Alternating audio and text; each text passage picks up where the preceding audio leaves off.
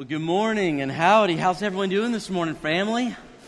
I'm Josh, one of the ministers. Welcome to Clear Creek. What a joy it is to be together and it not be raining today. Man, I was thinking this is so apropos because today we're going to talk about Noah and the flood. I was like, Lord, I thought you promised never again. But I'm glad that it's a nice day today. So glad that you're with us this morning. Hey, if you have your Bibles, go ahead and join me in the book of beginnings, Genesis chapter 6 through 9. We're going to try to do just a quick narrative through those chapters, Genesis chapter 6 through 9. Let's dive in. Are you ready? Grab your books and let's go to Genesis chapter 6. We'll be in verse 5 here in a moment. And we're going to be looking at the story of Noah and the flood. Now, Noah is a fascinating story. In fact, chances are you've seen pictures of Noah and the flood, or you've heard stories, or you may have even seen movies. I remember about a decade ago, Hollywood did a massive movie about it. Russell Crowe played Noah. Do you remember, did any of you see this movie? Some of you go, no, I don't even remember. Well, here's what I remember about it. Some people were so upset because Hollywood changed parts of the story. And it was like they were shocked. It's like, why are you shocked? Hollywood changes stories all the time. Some people, though, they were appalled at this. And here's the thing that I thought was so funny. It's like, listen, that was nothing. That was absolutely nothing. I have seen the story of Noah. I have heard the story of Noah played out by vegetables. And some of them aren't even tasty vegetables. I mean, just appalling. Sometimes we get so upset about the way the story is told because we focus on the wrong points of the story. So here's what I want to do. I just real quick, I want to give you the big point. If you're filling in the blanks on page 36 of your binder, here is the big point. Are you ready? The big point of Noah and the flood is simply this, that God takes sin seriously and He gives grace generously. God takes sin incredibly seriously and He gives grace generously. So here's the story. We're going to walk through it. I want to show you our little graph showing the history of the Bible. This is the way the story goes. God made everything good in Genesis 1 and Genesis 2. Everything's golden until the devil, as we saw last week, dressed as a snake, enters into the Garden of Eden, and he presents 5 lies to Adam and Eve. Adam and Eve, unfortunately, they believed the lie. As a consequence, sin and death begin to spread. And this period is known as the period of the fall. So if you're filling in blanks, we're still in today's teaching, we're still in the period of the fall. Because we see after the fall of Genesis chapter 3, things continue to spiral out of control. Adam and Eve have 2 sons, Cain and Abel. In a fit of rage, Cain kills his brother Abel. And brutality and violence become the norm until it got so bad that we come to these words in Genesis chapter 6. If you're looking at your scripture with me, it's in verse 5. Notice what it says. Every inclination of the thoughts of the human heart was only evil all the time. Things got so bad that every thought of every human was on evil or how to commit evil and violence and brutality to others. In other words, here's the bad news. Every human heart is bent towards evil. Now, I know, if you grew up like me and you saw Disney movies, you remember hearing every Disney princess ever singing about just follow your heart. Listen to your heart. Friends, that is terrible advice. Following your heart leads to Genesis chapter 6. It leads to brutality, it leads to evil, it leads to violence. By the way, just a rule of thumb, anyone who is singing to animals that can talk back to them, don't take their advice, okay? Just a rule of thumb. And so you come to this moment where everything is busted and God looks, and we're told in verse 6 of Genesis 6, the Lord regretted that He had made human beings on the earth, and His heart was deeply troubled. Verse 7, so the Lord God said, I will wipe from the face of the earth the human race I've created, and with them the animals, the birds, the creatures that move along the ground, for I regret that I have made them. Now this is the point where Noah enters the story. The world is continuing to spiral out of control, and things are about to go very, very badly. And we're going to see the flood tells us a lot of different things, but I want to draw from it just 5 lessons. If we had more time, we'd see 15 or 20, but 5 will do for today. And here's the very first lesson. The very first thing that the flood shows us is simply this, that sin brings consequences.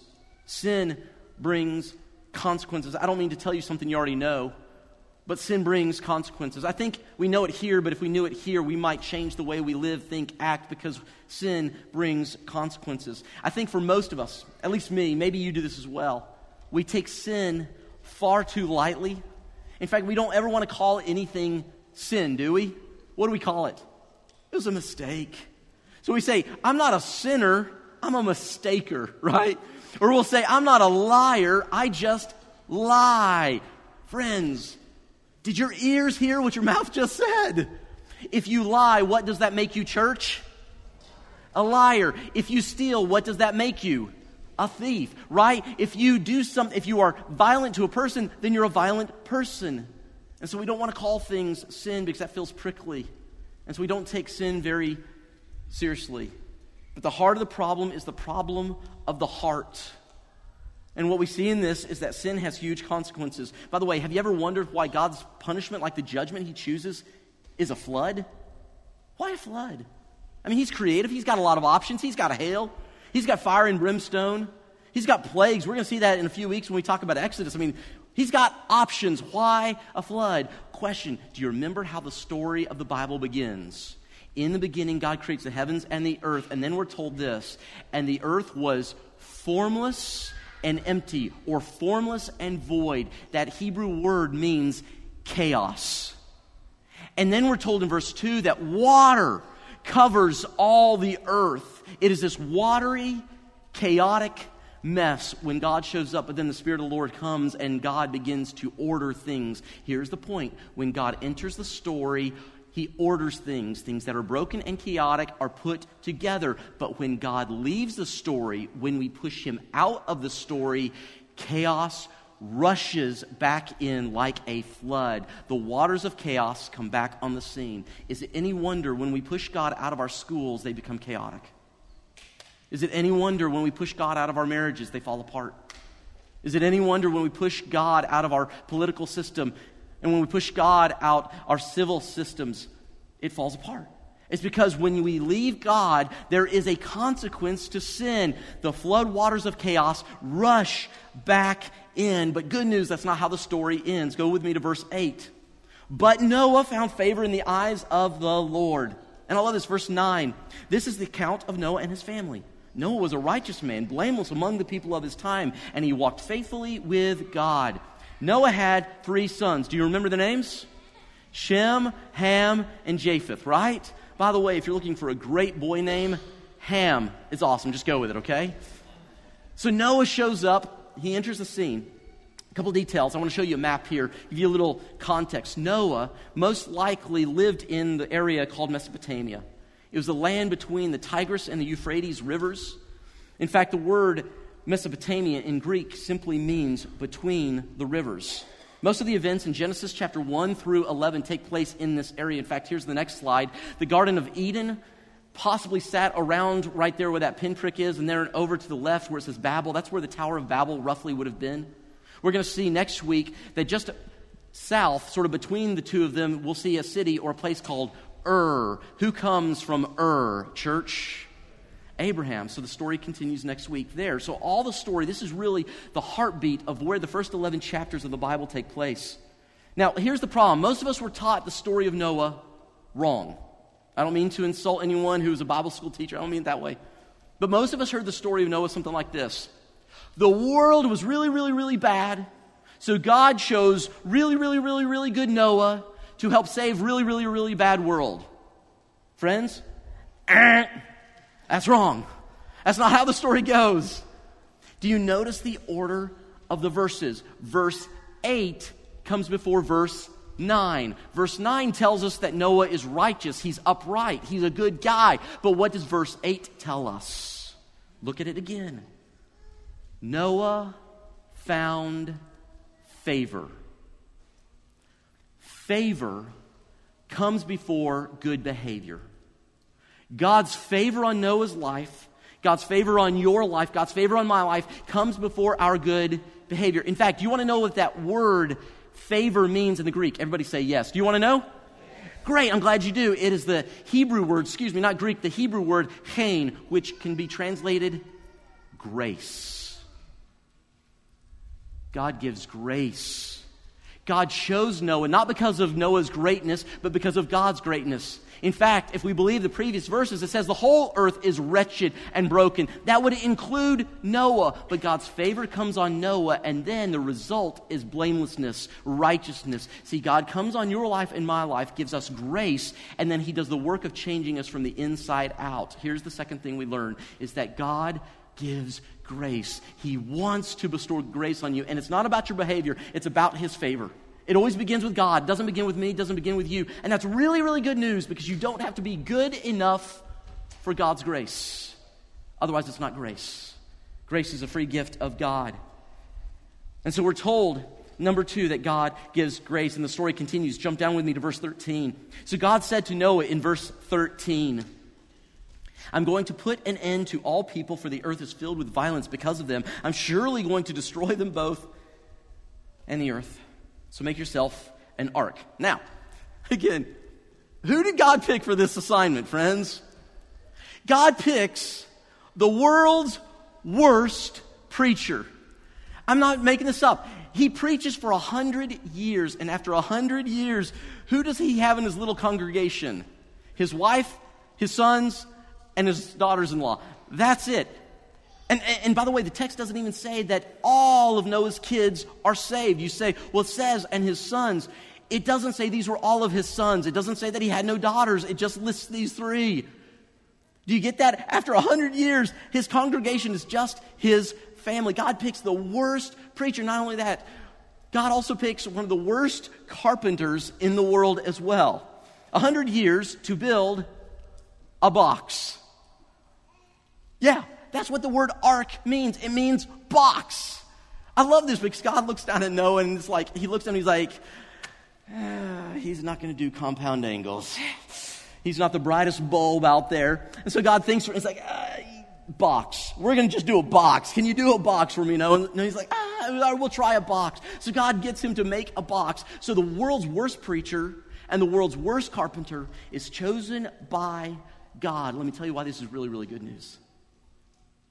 Because my skill doesn't determine God's favor, and my skill doesn't determine God's plan's accomplishment, and neither does yours. I'm a mediocre preacher at best, and I'm a horrible carpenter. Just ask my wife. Well, don't ask her. She'll give you too many stories. I'm not good at either of those. In fact, here's the thing. I wish I were really good at building things. I wish I were. But friends, my degree was in biblical studies and pastoral counseling. Like, that does not lend itself to building things. When my toaster breaks, I lay it on the couch and ask it how it feels about its mother. That's what I got. And so here's what I love about this. If God can use Noah, a bad preacher, and an even worse carpenter, then God can use you and God can use me. So what is it that made Noah so impressive? Well, if we understand the story well, notice that it has not yet rained on the earth. Not yet. So God comes to Noah and says, the sky is going to start leaking. All right, people, I don't even believe it when Channel 9 says that it's going to rain. And Noah believes God without seeing rain. This is an impressive story. So what does Noah do? Look at this in verse 22, one of the most important verses in the Bible, Genesis 6:22. Noah did everything just as God commanded him. Noah wasn't impressive for his skill, but for his obedience. Sometimes we rely on our skill when all God wants is our obedience. Sometimes we think if I'm just smart enough, wise enough, if I'm better at this, then God will use me in a great way. God might just want yours and my obedience. So when God repeats himself, in fact, he cares so much about this, about our obedience, that he repeats himself in chapter 7, verse 5. Same phrase, almost identical, chapter 7, verse 5. It says, and Noah did all that the Lord God commanded him. In other words, when the Lord repeats himself, we might want to listen, church. And what is it that God values? God values obedience. In other words, obedience matters. Obedience matters. The way we live is evidence of what we believe. Do you know why Noah did what God said? It's because he believed that what God said was true. Do you know why you and I sometimes don't do what God says? It's because sometimes we don't believe that what God says is true. But God says obedience matters because obedience is evidence of trust. Obedience is also evidence. and a matter of perspective. Did you know that? Obedience is a matter of perspective. Here's the question. You ever touch a hot stove as a little kid? Yeah, you ever do that? You come over? And the question is, why'd you do that? Answer, well, I couldn't see what was up there. I just saw something on the counter, looked interesting. I reach up, I look around, and the next thing I know, my hand is on fire. And so your mom comes to you and says, don't touch the stove. Why? She has a higher perspective. She understands how life works. And how do we often respond as little kids when our parents tell us to do this or don't do that? You must just hate me. Oh, that's right. I don't want you to burn your hand off, so I must hate you. See, God loves you and loves me, and when we obey Him, we're saying, I may not understand why, but I do understand that you have a higher perspective, and it is for my good and for your glory. Obedience is a matter of perspective. In fact, think about this. When you read the description of the ark, because God's going to give like all these details about how it's to be built, if you read it, there's one key part of the ark that is missing, but it's on every really good boat. You want to know what that piece is? A rudder. It has no rudder. And you got to think, if you're Noah, it's like, well, how am I going to steer where I'm going? And God's like, you're not. I'll steer you. God says, will you trust me enough to get you where you need to go? Obedience matters. It's a matter of perspective. It's a matter of trust. But it's not only that. It impacts others, doesn't it? Obedience impacts other people. Can you imagine what would have happened if Noah had disobeyed God in any one of the ways? Like, for instance, God says, okay, Noah, now go get all of the animals. And what does Noah do? He gets them. 2 by 2 he goes, and God shows up. He's like, so did you get all the animals? And Noah goes, I think I did. I had a little trouble with kind of figuring out the turtle situation. They both look like little boys or little girls. I'm not sure what. Do you mind like looking at them for me? Maybe put a little pink bow on the head of the girl. That'd be great. And like if I'm Noah and God says, did you get all the animals? I'd probably say, yeah, but look, what if we don't take the cats with us? Just hear me out. It'll save a lot of problems down the road. Just kidding. But he does everything God commands. Can you imagine if he had not done what God commanded? How would it affect not only him, but everyone else? Think about this. What if Noah had not obeyed God? It would have gone bad for Noah, wouldn't it? And his family. And us. Do you have any idea what hangs in the balance when we do not obey what God tells us to do? Here's the truth. You don't know, and I don't know what hangs in the balance when I disobey God, when you disobey God. I cannot see the generational impact of my decisions. Obedience matters, and it impacts other people. So here's the question. Are you obedient to what God has commanded you to do today? Are you? Am I? Are we people who, when God says something, we don't question it, we don't get a committee together and debate it. We say, yes, sir, because we trust you. Now, I know, some of us will be like, yeah, I would do what God said if God spoke to me like he did to Noah. Are you kidding? God did us one better. He wrote it down in a book so we would not mishear or forget it. And so he says things like, love your neighbor, he tells us. Or forgive those who've hurt you. Don't live in bitterness, he's told us. Or tithe, live generous lives, he's told us. Or share the gospel with others, make disciples, he's told us. The question isn't, has God spoken to us? The question is, do we trust him enough to obey him? Are we people who obey? Well, they enter the ark. The waters come, the world is swallowed up into chaos.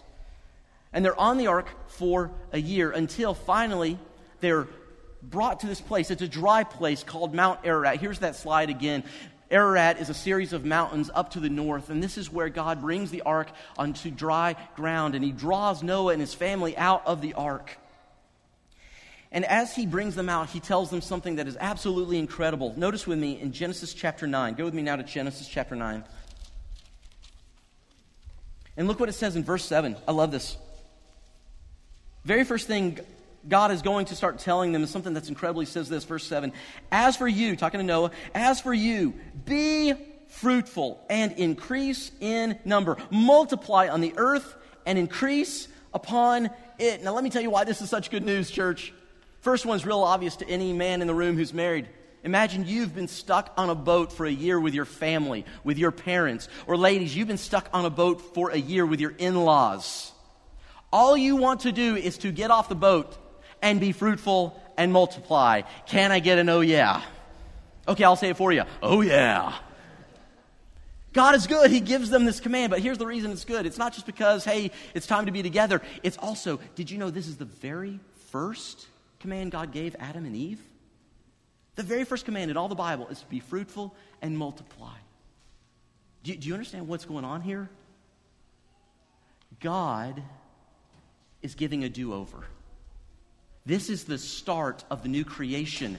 Noah and his wife are the new Adam and Eve. The ark is the new Garden of Eden full of animals and food and life. And they're coming onto the earth to now be fruitful and multiply, to subdue it and bring it under the dominion of God. God is a God of do-overs. Aren't you glad you serve a God who's the God of do-overs?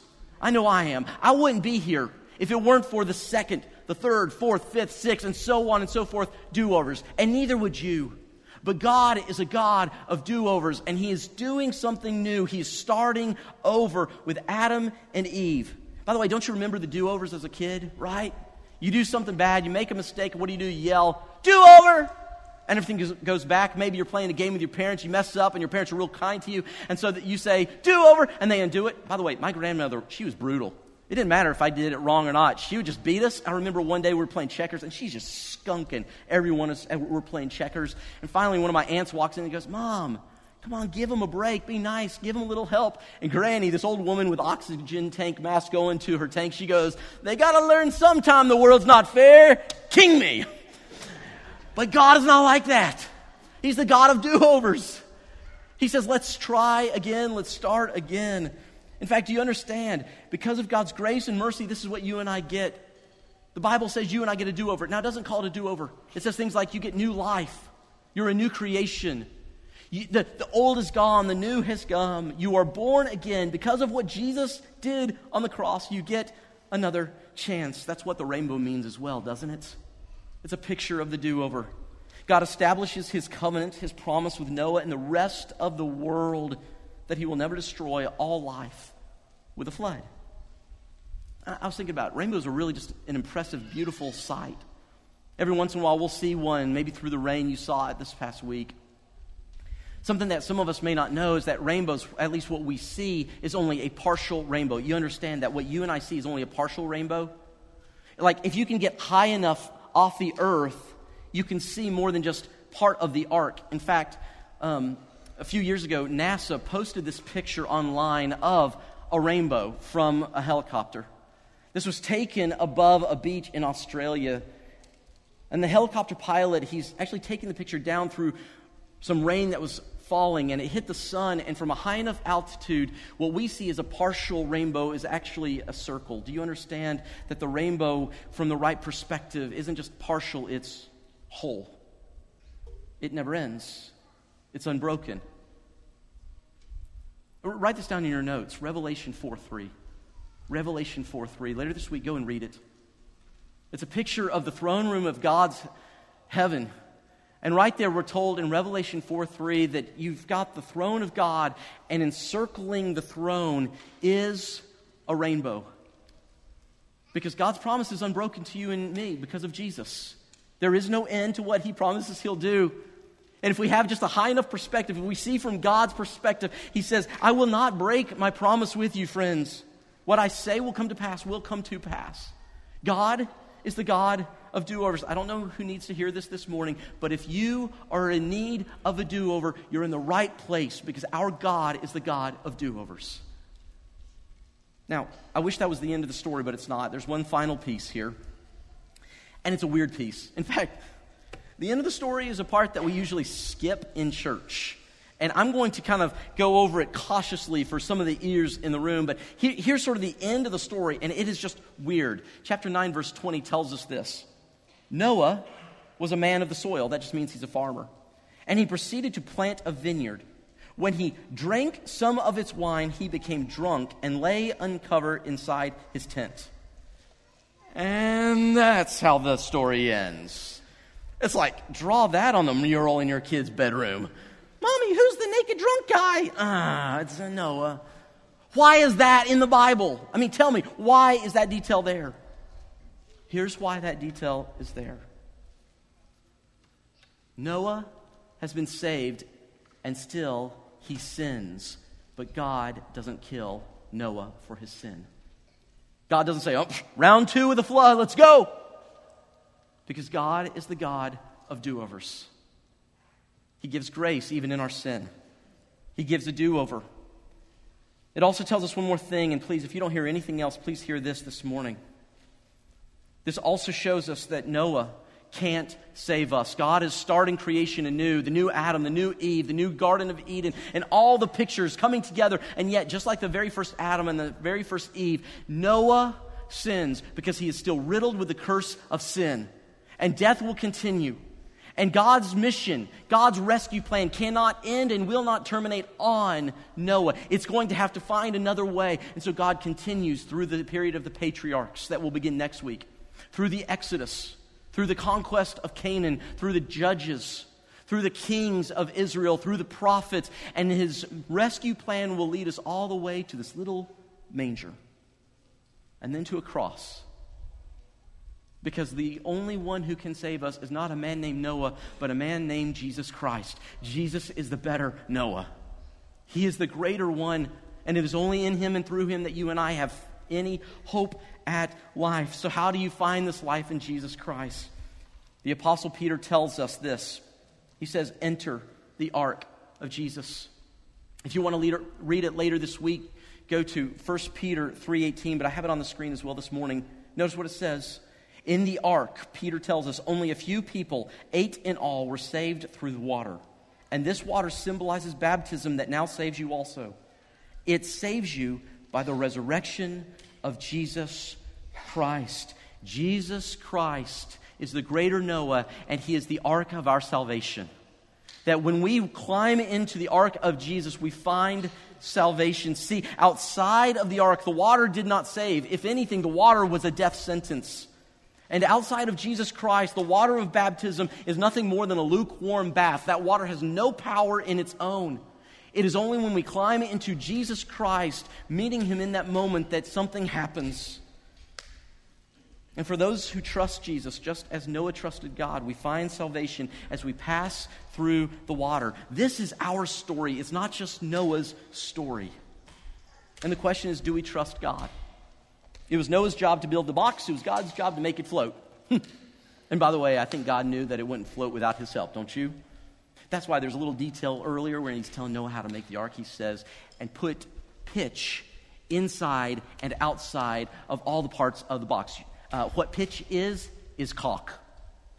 God's saying, even if it's a box, he's going to be pretty bad at the joinery, so just put inside, outside, just put caulk everywhere, just like cover it up. Our lives may not look pretty with pitch on the inside and outside. We may smell a lot like animals being tossed about on the seas of time. But God can bring salvation to us and our families if we will trust him today. And the question is, as we read this story, will we, like Noah, trust him? Will we obey? Or will we be swept away? This is the invitation. So I invite you now to close your eyes and bow your head with me. I'm not going to do anything to embarrass you or put you on the spot, but I do want to invite you to ask the question, are you in the ark or are you outside of the ark? Have you trusted Jesus with your salvation, putting him on in baptism, or are you one who is still in need of a Savior's hand? As Peter said, you can have salvation. Just climb into the ark of Jesus. If that's you today, I will be in the lobby during our last song. If you want to talk about what it means to follow Christ, you come see me and we will help you take that next step. But I suspect for the rest of us in this room, we are somewhere in there. We're learning afresh that sin has consequences, and we need to be reminded that God is serious about sin. For others in here, we're on the other side of the devastation of sin, and we need to be reminded now that God is the God of do-overs. And then there are others in here that we just need to be reminded that our obedience matters. It matters to us, our kids, the generations to come. So, Father, with every heart open to you, we do business with you now. Speak to us as you did Noah. Invite us into the next place of life. For those who need salvation, would you speak to them? For those who need to simply say yes to you in obedience, would you tell them what that looks like? And for all of us, I pray that this week we will be obedient to you, knowing that as we do so, you will use it to bless us and save many lives. It's in the name of Jesus we pray. Amen.